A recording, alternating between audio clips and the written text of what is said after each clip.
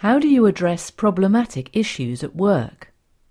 This album reveals more creative ways to solve problems other than relying on rational techniques such as brainstorming and lateral thinking.